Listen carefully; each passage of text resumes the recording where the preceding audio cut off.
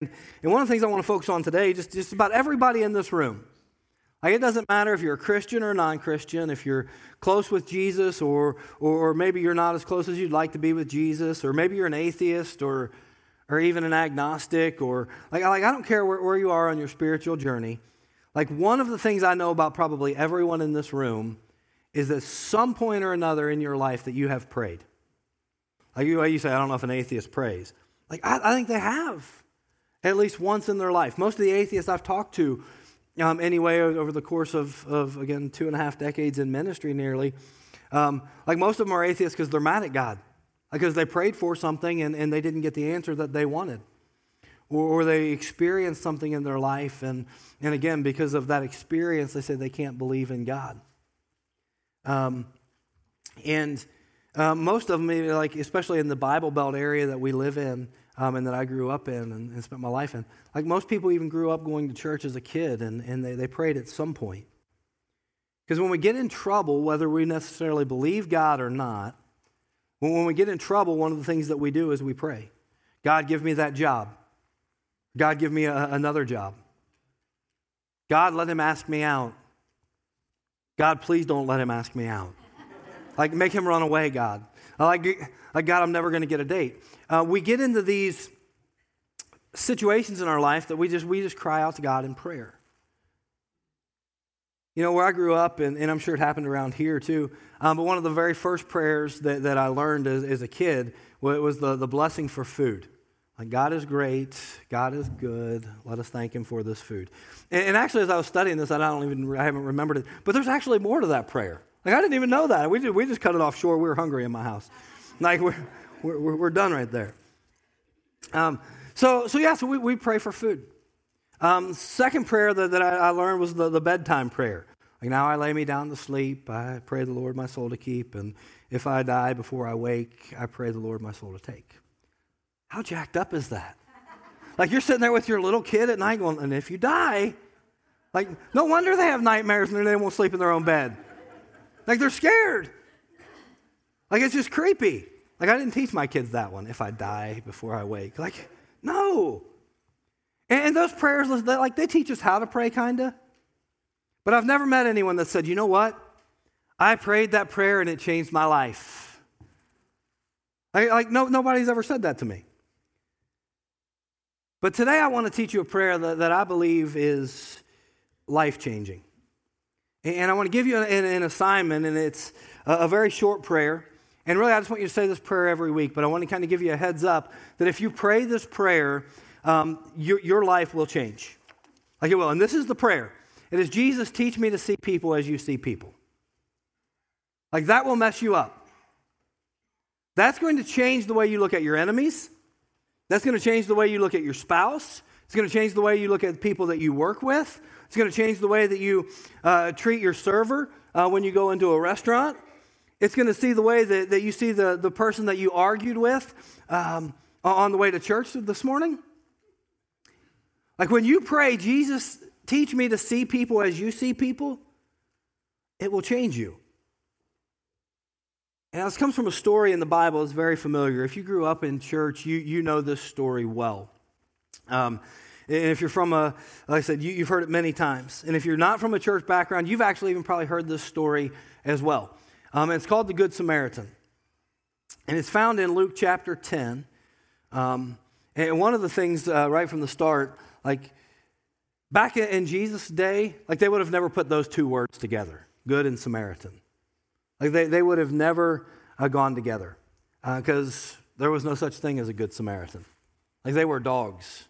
They were the most evil people in the world. Like, Good Samaritans, kind of like Chicago Cubs and World Series in the same sense. It doesn't sound right. Like, and it doesn't even make sense, although they did get lucky once and win like that. But it doesn't even sound right. So in Luke chapter 10, verse 25, it says this: on one occasion, an expert in the law stood up to test Jesus. Now, an expert in the law, that was an accomplished person. Like, they had achieved a status of expert. And today they say if you want to be an expert at something, you need to spend 10,000 hours doing it. You spend 10,000 hours doing something, you'll become an expert. And I don't know if that's true or not. You're going to be better at it for sure. But it's an accomplishment to be called an expert. This expert in the law, he would have had the Old Testament memorized. And some of us were talking about that this morning. Don Hall and I were just about people that can memorize a lot of things.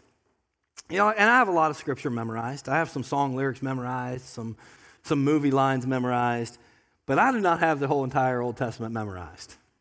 Like, I'm just going to be, and if that's a turnoff for you, like, you probably ought to find another church, because I'm probably never going to have it. But when you do, then I will as well. So, but this guy, he was accomplished.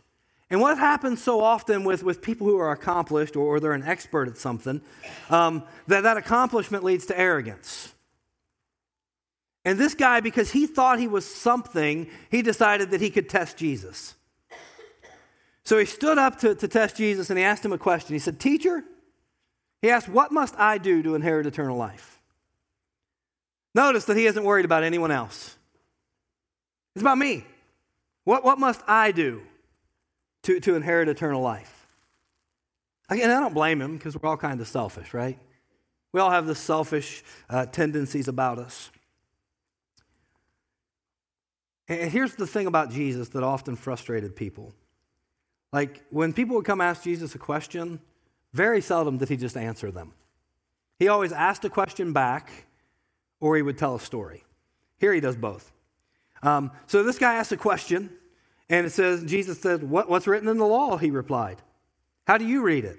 Good, and remember, expert in the law, had the Old Testament memorized.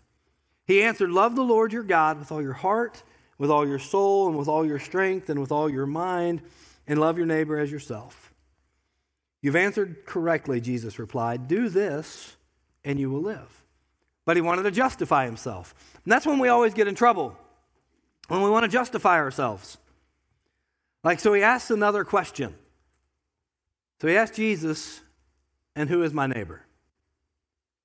Now that's a great question. Again, you would expect Jesus to answer the question. But he doesn't. He does what he always does, and he tells a story. That's why I love that preacher just tells too many stories. Like, you would have hated Jesus. That's all he ever did.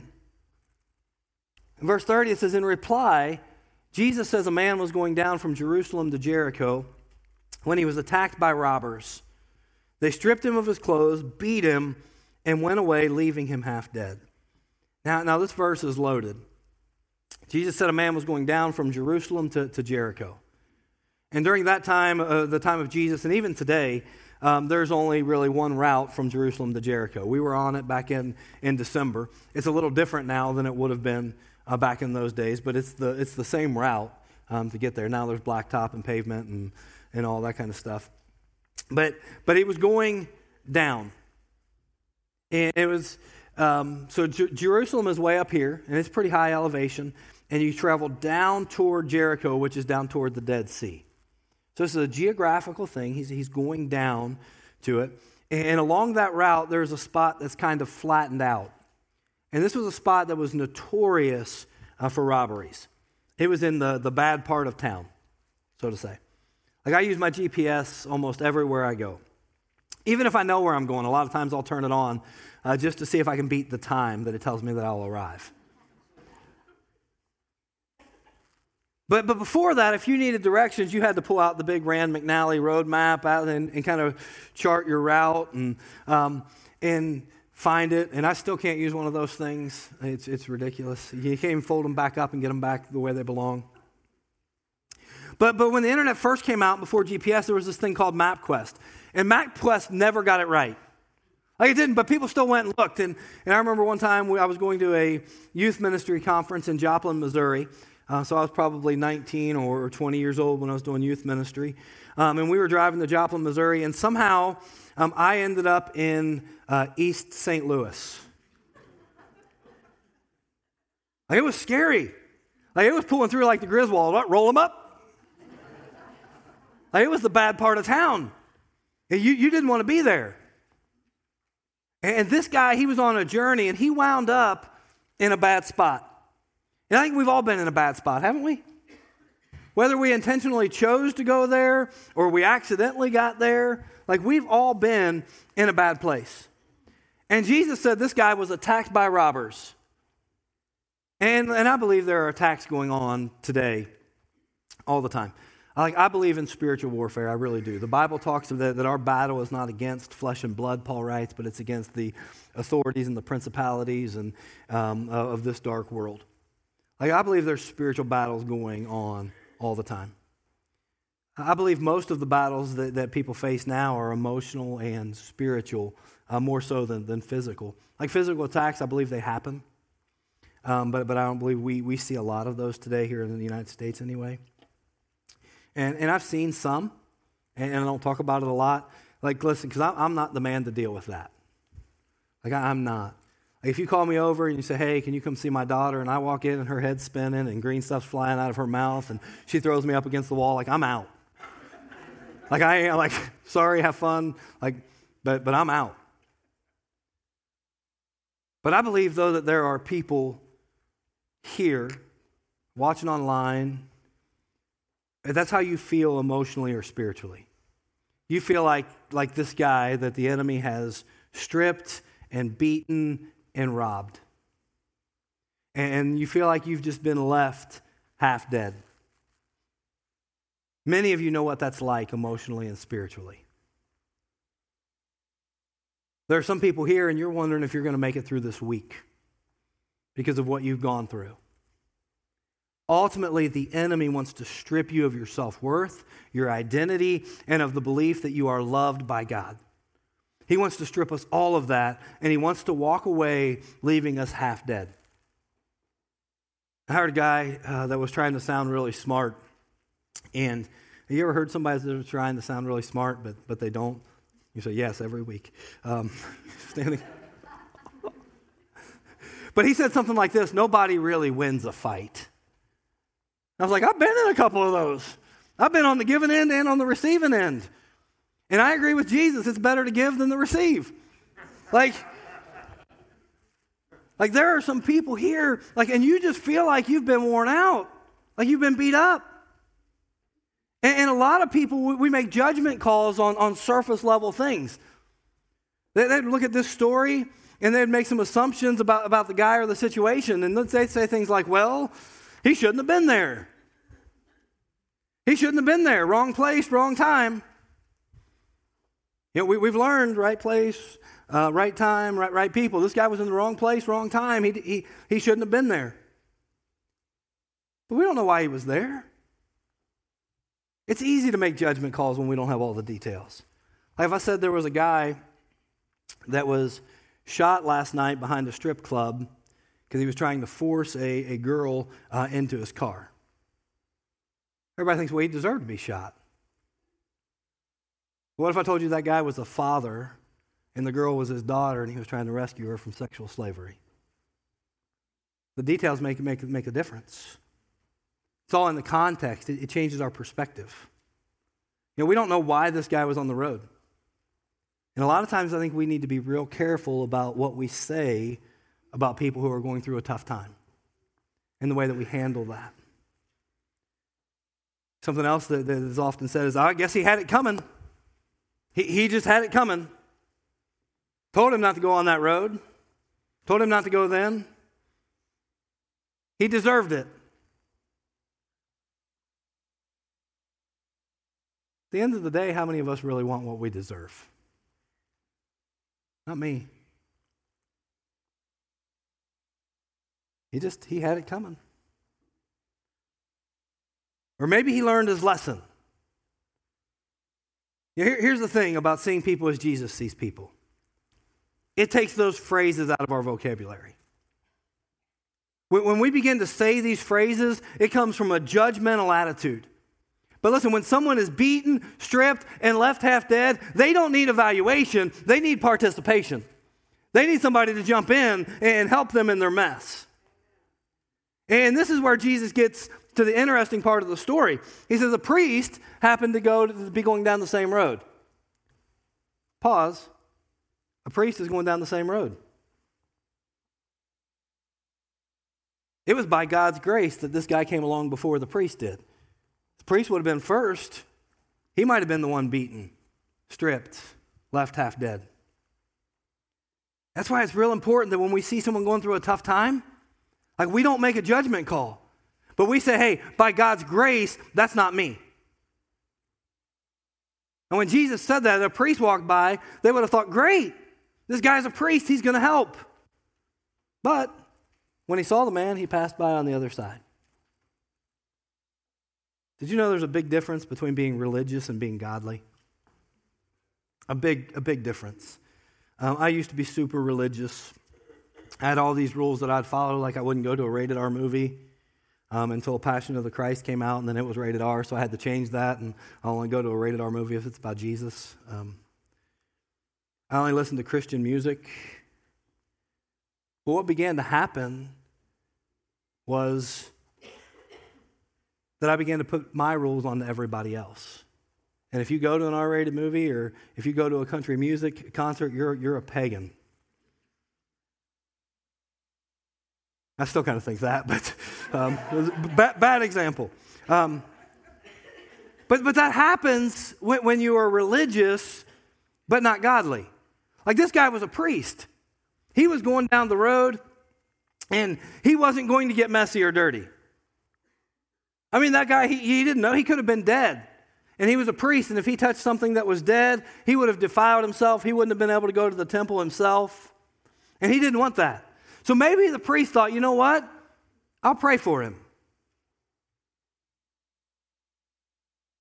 I'll pray for him. I've discovered, because of me and some other ministers that I talk to quite regular, and this has nothing to do with anyone else. Like, I'm just going to confess something.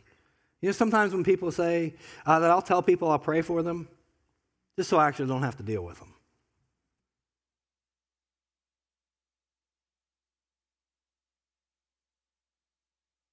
And listen, sometimes it's the only thing we can do is pray for them. You know, I still have some friends in Kentucky, and there's not a lot I can do for them when they're going through a hard time except pray for them.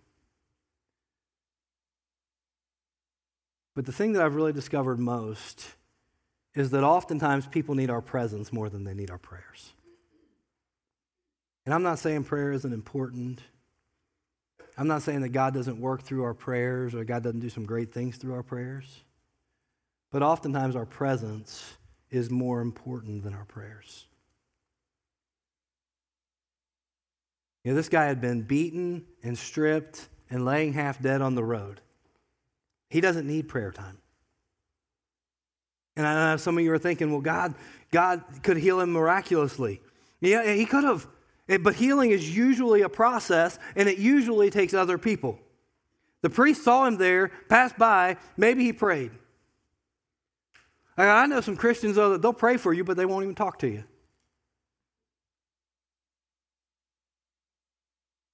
It says this, so too a Levite, when he came to the place and saw him, passed by on the other side. And the crowd's shocked because the Levite, this was a guy that was in charge of the temple.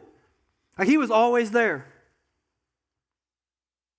He was in charge of cleaning things up and organizing things and making sure everything was ready to go.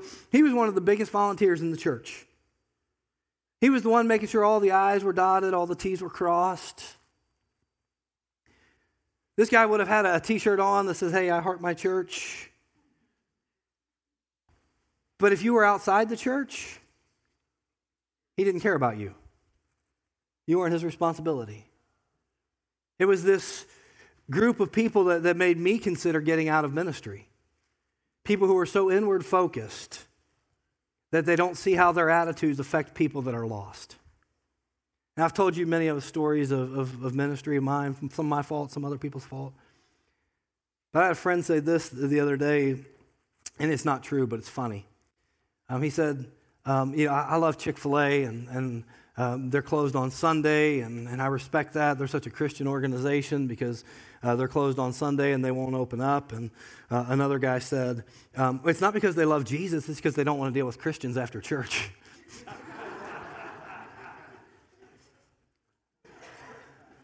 And it's true that the least favorite day for people to work in the restaurant industry is Sunday. Like, I wish that would change. And if we begin to see people as Jesus sees people, we'll not just see a server, we'll see a single mom that's trying to make ends meet. Like, we don't see an idiot in the drive-thru who can't get anything right. We see a college student who, if he wasn't working in the drive-thru, wouldn't be able to attend college. When we see people as Jesus sees people, it literally begins to change our heart toward people. And instead of, because some people think that they can fix people with words or phrases. Like they think, well, I can just give them a quick thing. I was in a restaurant one time, and one of the waiters was just unloading on me. And because I'll listen to people. He said, man, there was this Christian in here right before me, and he said, so how do you feel about breaking the commandment and working on Sunday? I said, I would have told him, how do you feel about coming in and making me wait on you on a Sunday? You're forcing me to work in a place that's open on Sunday. But we think we can fix people sometimes with phrases. And I've said these things to people, and maybe you have too. But when we see people as Jesus sees them, our vocabulary begins to change about them. And sometimes we say things that don't need to be said in the moment. This guy's on the ground. He's naked. He's bleeding. He's beaten half to death. And we say things like, you'll get over it. Hey, Frank, you'll get over it. I can see you don't have any clothes on. You're bleeding. You're naked. You're about half dead, but don't worry, you'll get over it. And listen, it could be true. But probably eventually he'll get over it.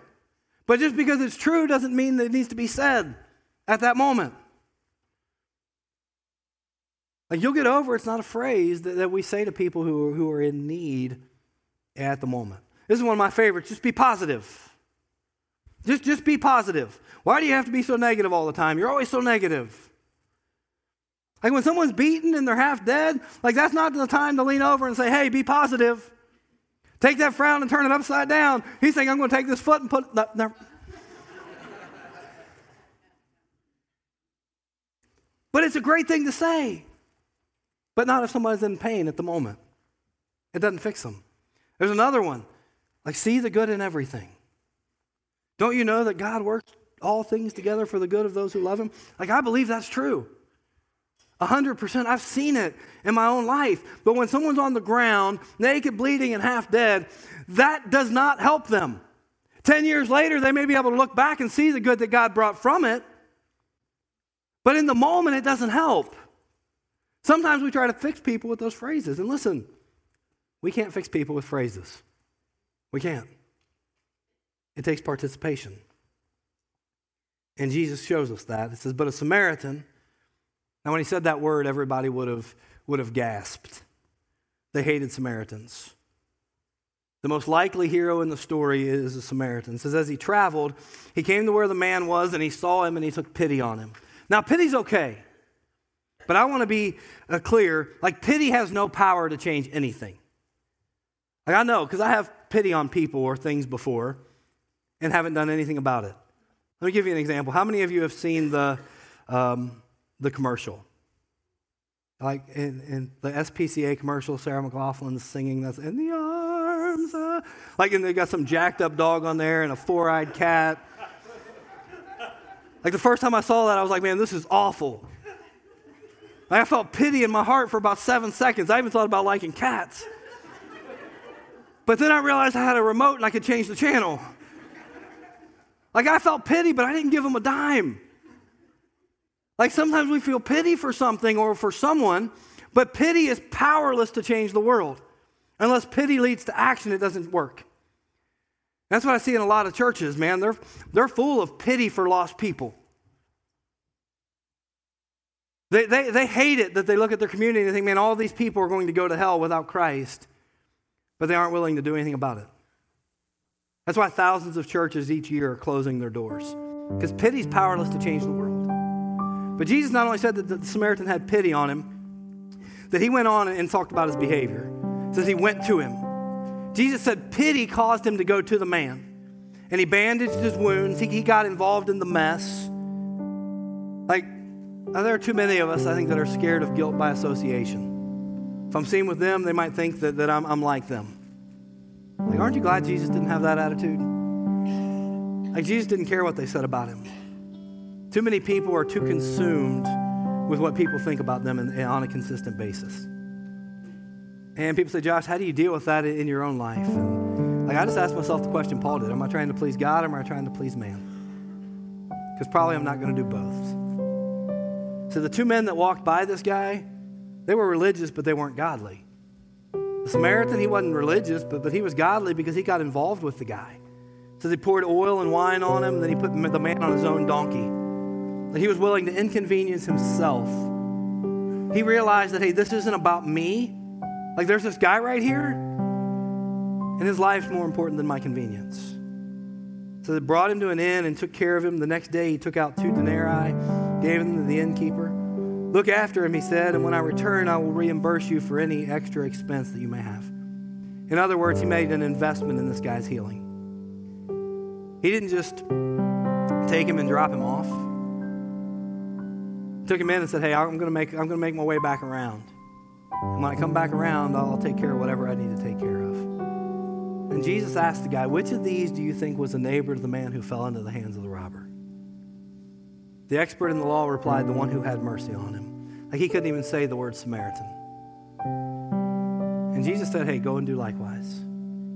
So what I'm asking you to pray this week is that you would see people as Jesus sees people. Just that simple prayer. But I'm going to tell you, it'll change you. Maybe today you're here and you feel like that person that's half dead and beaten. And I just want to tell you this, like, hiding never leads to healing. Now, there are some of you that you've been hiding, you've been pushing some things back, you've been scared to death to take that next step. But listen, hiding never leads to healing. And today is a day for you to make a decision. I'm going to ask you to stand, and whatever decision you need to make today, whatever God's laying on your heart, I'm going to ask you to come forward and to make that decision. Father God, we're thankful for today. Lord, we're thankful that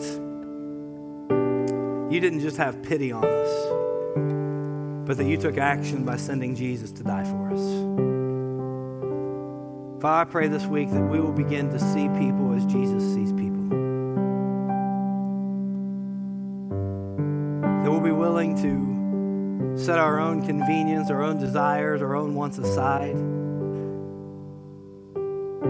to change the world. We thank you for your story in Luke today and the Good Samaritan and what we can learn from it. Father, I pray that it changes us. It's in the name of Jesus that I pray. Amen.